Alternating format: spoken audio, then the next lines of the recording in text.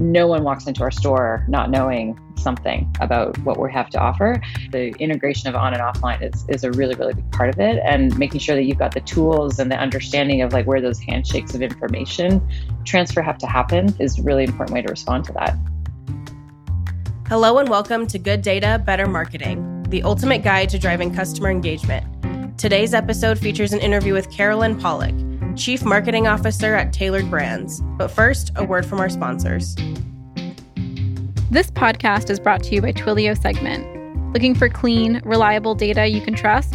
Segment collects, cleans, and allows you to activate your data in real time across hundreds of applications and channels. Learn about how Segment can help you personalize customer experiences by visiting segment.com. When COVID happened in 2020, retailers were hit particularly hard. Brands aimed at selling items for special events, like weddings and proms, were at a standstill. During this temporary pause, however, we saw increased innovation and creativity, with many brands fast-tracking their digital efforts. Now, in 2022, we're seeing a return to normal events, and retailers' creativity is paying off, as omnichannel experiences that bridge the gap between physical and digital have become the norm. In today's episode, I'm speaking with Carolyn Pollock, Chief Marketing Officer at Tailored Brands. We discuss the hybridization of retail, leveraging technology to obtain data, and showing up for customers in the right channels.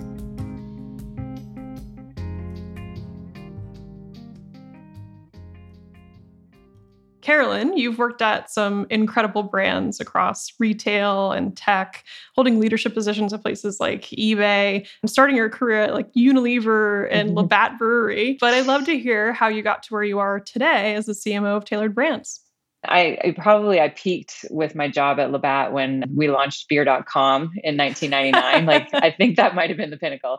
My career did start in packaged goods and actually started even before Unilever at a market research firm in Japan, which is sort of how I got into marketing in the first place. But that gave me a really good grounding in data and the importance of it and analysis of the work and kind of that art and science of marketing. I think through my journey, that balance of everything has been really driven by what we can learn from our customers at scale, as well as quantitatively and qualitatively. But yeah, after I was in packaged goods, I moved to the San Francisco Bay Area and landed at eBay eventually, and was there for a really good chunk of time. I had some incredible partners there on the data and analytics side as they partnered with me on marketing, and moved from eBay I had another job for a little while. And then I actually started consulting, and that enabled me to, I built my own business for about 10 years and worked with a wide range of clients. So whether they were really large companies like an eBay or a Facebook, to tiny little startups, and really helping them across the board just with aspects of their marketing or their entire marketing that they needed to level up. And so I started engaging with Tailored Brands back in 2018 in a consulting capacity with my business partner. And we just started getting kind of more and more dug in there and helping them as they're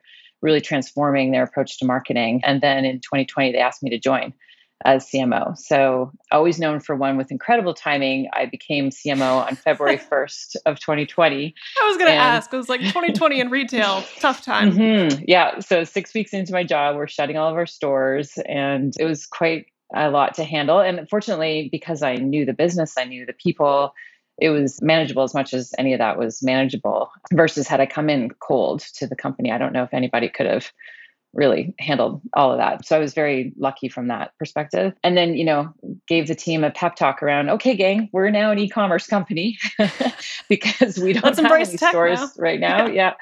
So all those things that we've been talking about doing, we're really going to move faster on, in terms of digital transformations. So that was kind of the quick synopsis of my journey to being the CMO at Tailored Brands.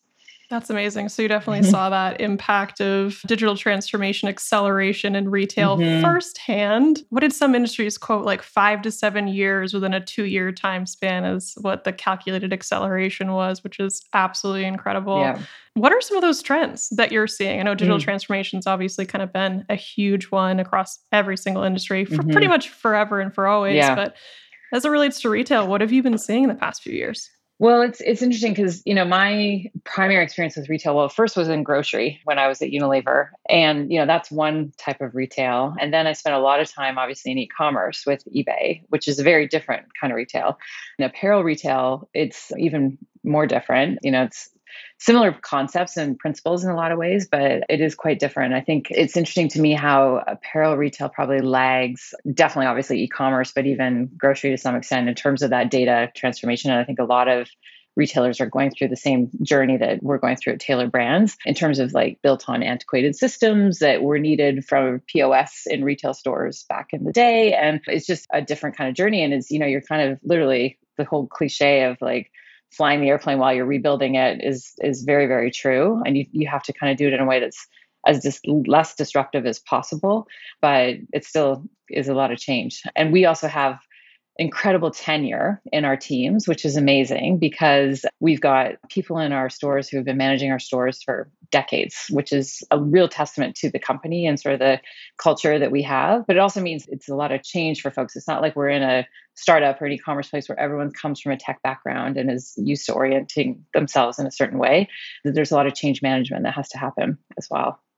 That's so interesting. One of my first jobs, I was an intern at a company that was doing iPad point of sale systems for the very first time. Eventually got sold to Groupon in like 2011, 2012. But you're right, like that transformation to gain that data that's actually now usable in a real-time way was a complete change for that industry. And I didn't even think about the way that point of sale kind of impacts your ability to collect all that data in different places and unify that kind of personal journey for every single customer. And that's something I want to learn about from you too, is how do you think about that? You are trying to create really connected, experiences for all of your customers, and you have those relationships in the store, of course, and that point of sale is kind of where you're getting a lot of that information from. How are you making sure that you're getting that insight and personalizing experiences? What's been your experiences with that so far? It's a huge focus for us right now. And I think like we are an omni-channel retailer, like most folks in our space, but given what we sell, so much of our experience is really best for the customer in our stores. And so that, they come to us for the expertise of the teams in our stores. Getting fitted properly requires physical contact to measure people and that kind of thing. But a lot of their experience starts on our website. So there's information that we can be gathering about what they're interested in and their preferences and that type of thing through our website as well. And then very focused on kind of how do we then translate that into the store experience so that the associates, when they're working with the customer, have a leg up and, some of that information is already captured in there. So, it's everything from very simple things like them indicating product that they're interested in and booking a reservation to us having like full awareness of their account and things they've bought in the past. And then one of the things our team does best is really helping outfit a customer. So it's not just about buying this one particular item. It's really about what's the whole look that they're going for whatever that special occasion is, which is typically the experience. So it's really about how do we make sure that we're harnessing not only the data that happens and that's gathered through the website, but also just what they share with us such that we keep that and then we can be more effective in our interactions with them and guiding them in their looks as we go forward. That's interesting. And I'm always curious about this. Talking to the New York Times the other day, talking about like topic modeling and taking unstructured data sets and making sure you can build structure behind that. I imagine maybe this part structure, part unstructured with your associates in the stores. How are you gaining that information and then making sure it's standardized, then you can actually action on it in the future?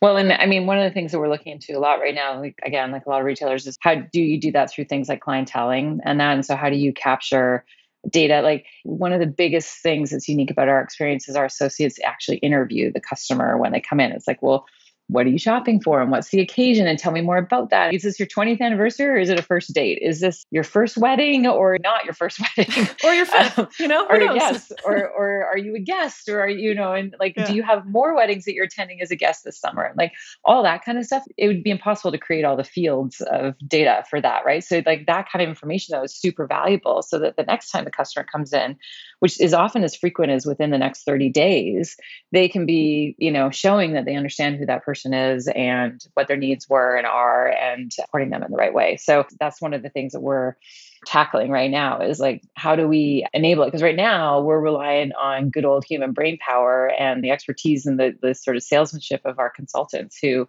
just take the time and the energy and the effort to really get to know their customers, and fortunately are around and retained such that they are there for the customers when they come back. You said, people come back within 30 days. And as somebody who goes to a lot of weddings, I can assure you that that is definitely the case. You have your go-to places. I'm also wondering about any of these like bigger consumer trends, maybe that you've seen in the past few years. What are some of those that you're keeping track of that, you're thinking are going to impact the ways that you're building strategies and doing business? Obviously, like a big trend that happened, and one of the things that everybody cites as the progress made during the pandemic was companies launching things like BOPIS, like buy online, pick up in store. And, even companies like us that are not super tech first, we were able to mobilize that and develop a product in record time. It was super impressive. Like, it's always just amazing what sheer human willpower can accomplish when highly motivated. I think most of us have seen that sort of taper off a little bit as everybody's been very much craving the in-store experience, and especially for what we offer. But those types of things where there's that hybridization of the experience. And I was speaking about earlier, we know customers do a lot of online research and they explore our products. They get kind of their preferences of what they want before they even walk in the store. That is more alive than I think it ever has been. No one walks into our store not knowing something about what we have to offer. And so it forces our associates to really be on top of that stuff too. But it also kind of speeds the cycle, which is great because it enables us to really help them in the areas where we can really be most beneficial. So I think that whole trend of the integration of on and offline is a really, really big part of it. And making sure that you've got the tools and the understanding of where those handshakes of information transfer have to happen is a really important way to respond to that. Yeah, that hybrid, that omnichannel, that's something that we hear across every single industry. It's consumerization in the healthcare, it's omnichannel in retail, and it's really all has to do with making sure that you're building the best customer experience that you possibly can, which is really, really hard to do, especially as you're opening up more and more channels. I want to learn about that too. I'm sure you've had a couple of challenges. Of course, you've already cited the pandemic as it relates to accelerating some of your timelines. What have been some of your biggest challenges as it relates to the journey to customer engagement? Well, I think for us uniquely, we've been in a great position with sort of the way that the category of menswear is evolving, in that we've been able to really take advantage of the fact that special occasion needs and needs for dressing up for those occasions have really increased. And while, obviously it's a bit of a blip, and the massive number of weddings that are happening this year is not going to repeat itself every single year, but there's still a pretty solid, number of weddings that we think will continue to happen. And so I think we've been in this great position this year where we've been able to kind of get off the addiction that we have unfortunately had around our pricing and promotion strategy and this very sort of high-low type of approach. And now we're in a much more kind of consistent, really fair everyday value that we deliver to our customers, which is very different. And it's a very different kind of perception that is shaped. And that, coupled with now our ability to better help tell our overall brand story, because we're not taking up all of our airtime with price points and that kind of thing, is a great opportunity. But it continues to be sort of the thing that we're really focused on. And I don't really think of it as a challenge. I think of it as an opportunity, but it's that ability to go out and tell our story and back it up with storytelling and inspirational imagery and styling and all of that really gets a customer excited about our brand is something that we're really focused on. And so then you think about, how do you take that and personalize it in the right way for the right people, so that that this person came to you first for wedding, whereas this person over here came to you first because they're about to make a really big presentation for work. And so how do you actually divide up the content and tell your brand story in a way that's relevant for that person based on what they're interested in? And so I think that's ongoing. So it's not just about basic, we're going to show you this product because you looked at these products. It's also about content in general and how you tell the right story to the right person. I love that. Let's dig a little bit deeper into that. So you're talking a little bit about some kind of behavioral based trigger campaigns, perhaps, that you might, categorize people in a certain segment. You're also talking about something a lot bigger than that, which is making sure that everything fits within the umbrella of your brand marketing and making sure that it's consistent and making sure that it's inspirational and bringing people in, while tailoring that. So would love to hear any kind of stories or tactics about some of your favorite campaigns that you've been running off the back of some of the data that you've been able to collect. Well, okay. So like a good example would be our prom efforts. So every year it's a new audience of customers for prom when you think of the kids that are getting Yep. dressed for their prom. I mean, yes, there's some who as juniors will go to prom and that, but really it's like That was me. the seniors. I did go to, Yes. actually, I Good. went as a That's good. sophomore. Oh, well, look at you. See, then you'd be a customer Yeah. 3 times over. So, but there's that target, and then there's the parents who actually are paying for it in most cases, and so we've got to find ways to reach both of them in a relevant way, find them and reach them, right? And the parents often are already in our database because, they're customers in some shape or form, but the kids are not. And so how do we show up for them and then connect that to the fact that we're also potentially talking to their parents and identify them as targets, capture that so that we know that for ongoing. So that's been really interesting journey there. And I think also how do you do that? Tell me how you do that. So like you have a parent and a child in the same household, IP address matching. I don't how do you do that? Yeah. I mean, there's some like sort of common identifiers and that, there's also like, we capture that information in the database, like whether it's names or whatever, because, we want to capture the child's measurements and everything too, right? So that we can help them when we actually go, if we need to make any tailoring adjustments or anything to what they're either what they're renting or what they're buying. So there are ways that we can start to match that up a little bit, but it also really helps us refine our media strategy even, right? So thinking about, okay, well, you got to like reach the parents in probably different channels. Like mom's on Facebook, son is not on Facebook. Son He's is on TikTok. He's on TikTok or Snapchat. And so it's like, how do we make sure that we're showing up for both of them in the right way? And then also knowing that they're actually potentially consuming it together as well. So that's been really fun, like to kind of see that. And it's a little bit like kind of the stuff I dealt with at eBay, where you're in a marketplace and you've got buyers and sellers. It's like you've got these two different audiences and you kind of have sort of related stories to tell them, but they're different. It's a little bit like that, I think, too. It's kind of fun. That is so interesting. Yeah, the purchasing power is within somebody's hand, but like the design and criteria is within another's. Yeah. That is unbelievable. Have you found any like successes in that? Any like win stories that you would want to point to? Well, yeah, and I think like I don't want to kind of tip our hat too much to what we've got in store for this year, but I think like some pretty good insights in terms of like where best to reach our customer and the story that to tell like the kid, and how that potentially translates to the parent as well. So I think like creatively, it's been pretty inspirational too. There's things that we can do that actually will generate buzz and attention for the parent, but we're also doing it with the focus on the kids. So whether that's something we might do in social media or whatever. So it's just been, I think, just having that eye to the two different audiences and kind of where best to reach them and what messages resonate has just opened up some creative ideas for us as well, which has been great. I love that when data doesn't inherently always feel like it's going to be a creative outlet, but it's always a place that I start. Whenever I am like stuck and I need an idea, I run a Salesforce report and I try to like figure out if there's pockets of opportunity and then I try to ideate around it. And so, those like creative pockets often are bred exactly from the data.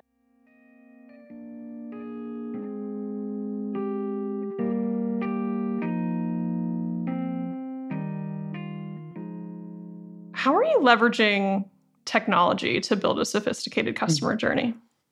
I mean, you mentioned Salesforce. So we've just engaged with Salesforce to leverage their Interaction Studio product to build out more in-depth personalization. So that's one area that we're really excited about. And we're just actually at the very initial launching of some of that stuff. So that's going to be really valuable. I think then too, there's some pretty neat things happening kind of with real-time stuff as well. And again, you consider that like our customers are on our website researching literally as they're walking through the door into our stores. Like that kind of is fascinating. Then when you think about real-time personalization and what you could do there, and knowing that like that's a messaging opportunity and a way to kind of showcase the product uniquely, I think that we're pretty excited about the stuff that we can do with that. I mean, I think a lot of it too is sort of the insights that we get and how that translates into the data that we then report on and how we then use that data to refine our targeting, to refine the stuff that we both do manually as well as the automated stuff. So we look a lot at like when and where they're buying what. And, again, like a lot of this is fairly fundamental, but it's been very helpful for us in terms of who sees what messages, how we actually structure the content, whether it's our emails or the thing I'm really excited about is how we can then take that level of personalization and bring it to other channels that we know our customers are navigating outside of our ecosystem, right? So whether that's something on display or something in social, I think that's super important, because if we just rely on things like email, you're only scratching the surface in your ability to reach a customer. Those are kind of some of the ways that I think we're going to really be able to unlock a more meaningful communication with our customers.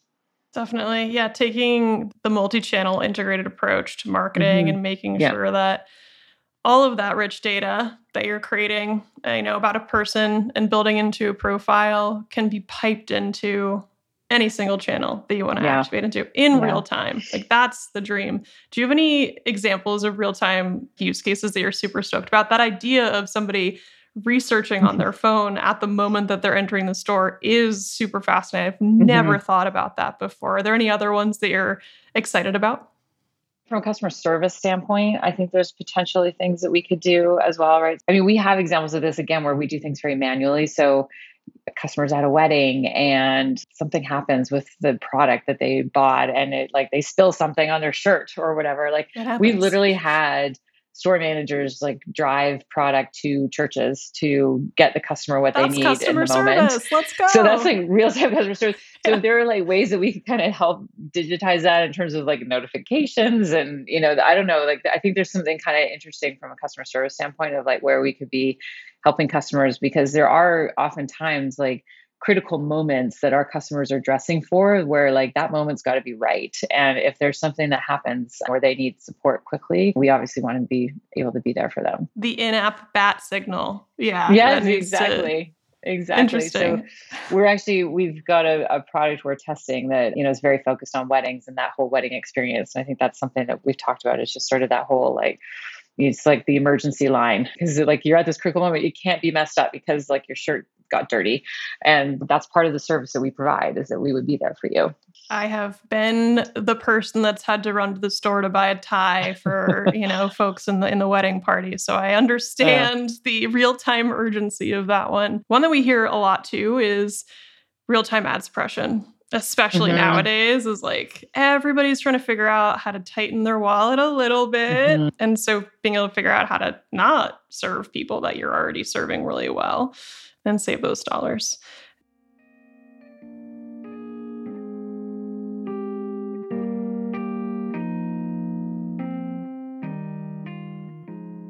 Who do you think is doing it right in terms of customer engagement? So one of the things we're also very focused on right now, and especially relevant from a data standpoint, is retention and loyalty, and how we're using our data to drive increased engagement, increased purchase frequency, spend, all of that. We have a very strong engine for new customer acquisition through our wedding business and our rental business in particular. And so then it's how do we keep those people? And like we were saying earlier, I know you just got married, now you've got honeymoon and you've got other events and things that follow that. And you're probably in that age group where you're likely attending other weddings as well. And, so how do we actually use that data to engage you and make it, a meaningful experience? I look at companies a lot like Sephora, who I think has just got an incredible loyalty program. And I think part of what's so brilliant about their loyalty program is their rewards system and this is a little bit unique to their category, but it's all based on product samples that their manufacturers provide. So the cost to them, appears to be a lot less than most retailers that need to offer their own currency of points, which turn into dollars spent. And Sephora's kind of successfully navigated around that. But I also think in addition to that, it is so easy to go in and just reorder stuff that you want. It's so easy to go in and say, well, I used to really like that.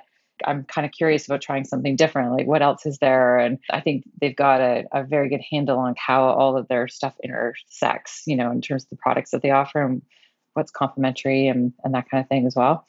So I think they do a good job. And then they couple that with some really good stances as a company in terms of what they've done with Black-owned businesses and different things like that I think, tie into it in a really relevant way for their customers.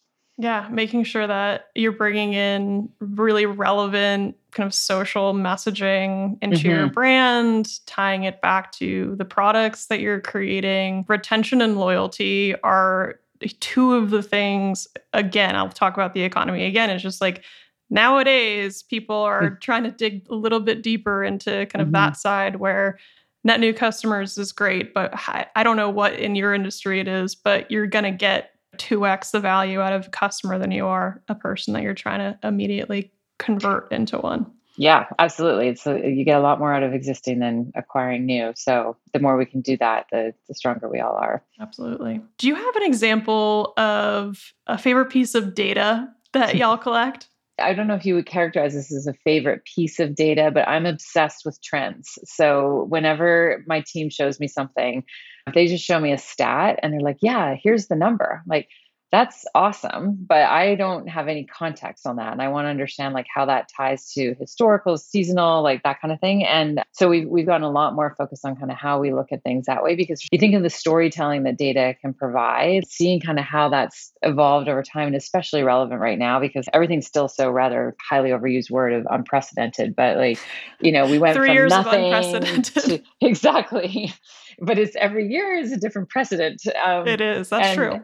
And so it's like even more fascinating to see the trend, but also like, I mean, here we are in 22 and we're still comparing our business to 2019 because that's sort of like the last benchmark. But as we head into 23, looking at both 19 as well as 22, the way we're kind of looking at that and understanding what customer behavior is doing over time, I think is so insightful for decisions that we can make down the road. So that's probably like my biggest thing. I mean, the other thing that we're looking a lot at as we're learning the impact and effectiveness of our different channels is incrementality. So we do a lot of like match market tests to understand, when we dial certain channels up or down, how are those responding on all the core KPIs? And so that ability to identify match markets and identify this size of store and this size of market with this kind of media and this kind of general customer income in that particular area. Like there's all these different data points that get triangulated to help us figure out what those comparable markets are. It's so important because it then helps give us a better, cleaner picture of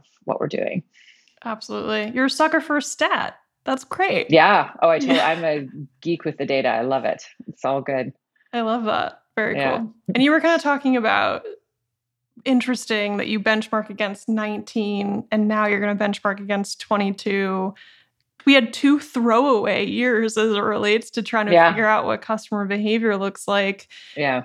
2023 too. I'm like, how are we going to begin to forecast for what's going to happen with just everything feels extremely volatile and unpredictable. Mm-hmm. And like there is a lot of demand, but at the same time, there's a lot of inflation. It's just like, I don't envy the people that are doing those charts right now.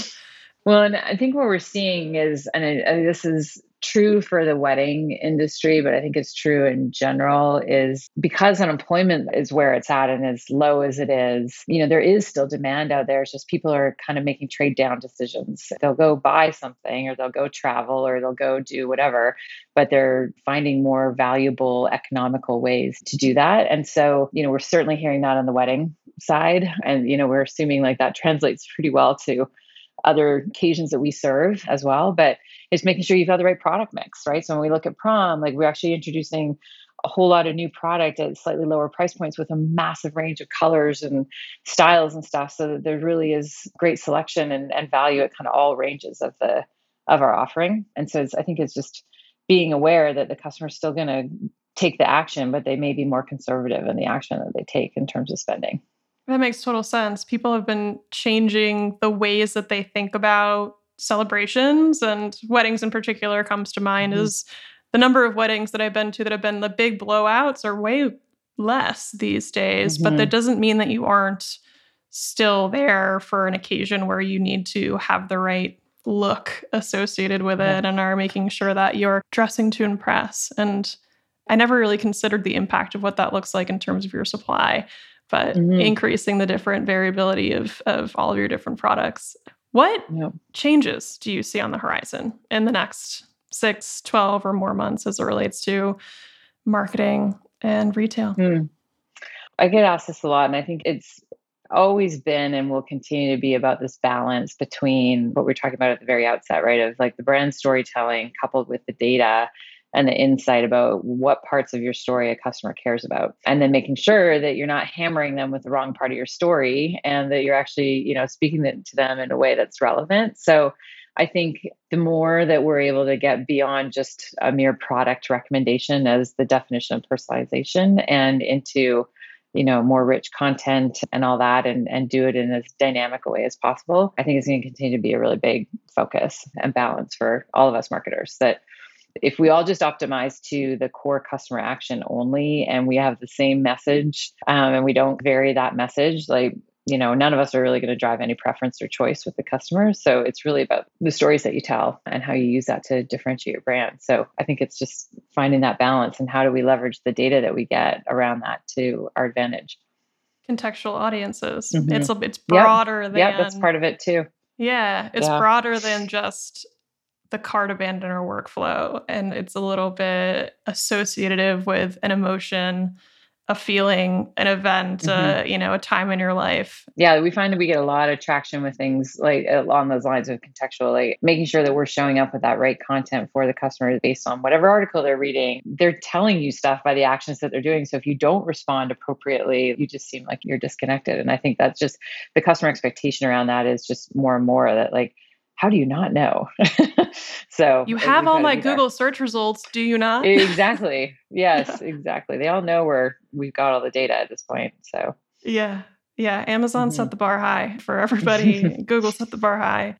What are your recommendations for folks that are trying to up-level their customer engagement story? I think depending on the type of company you're at, if you're starting from scratch and you're, in a startup, go for it. It's a lot more straightforward. In fact, we had a meeting today on a topic, and we're like, imagine if we were starting a company all over, how would we have done this differently?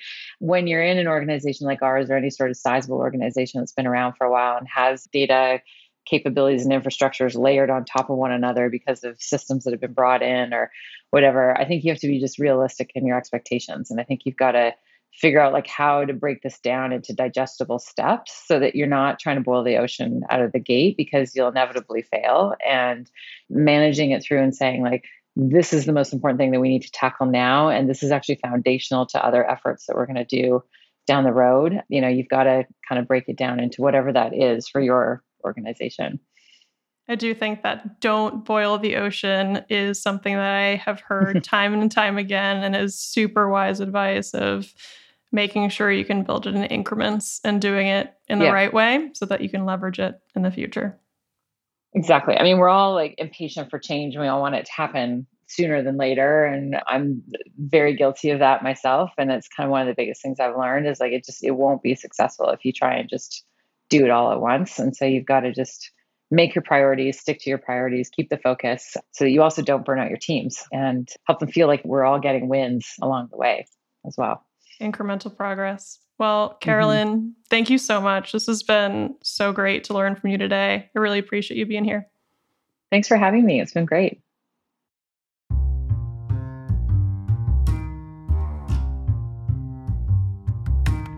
This podcast is brought to you by Twilio Segment.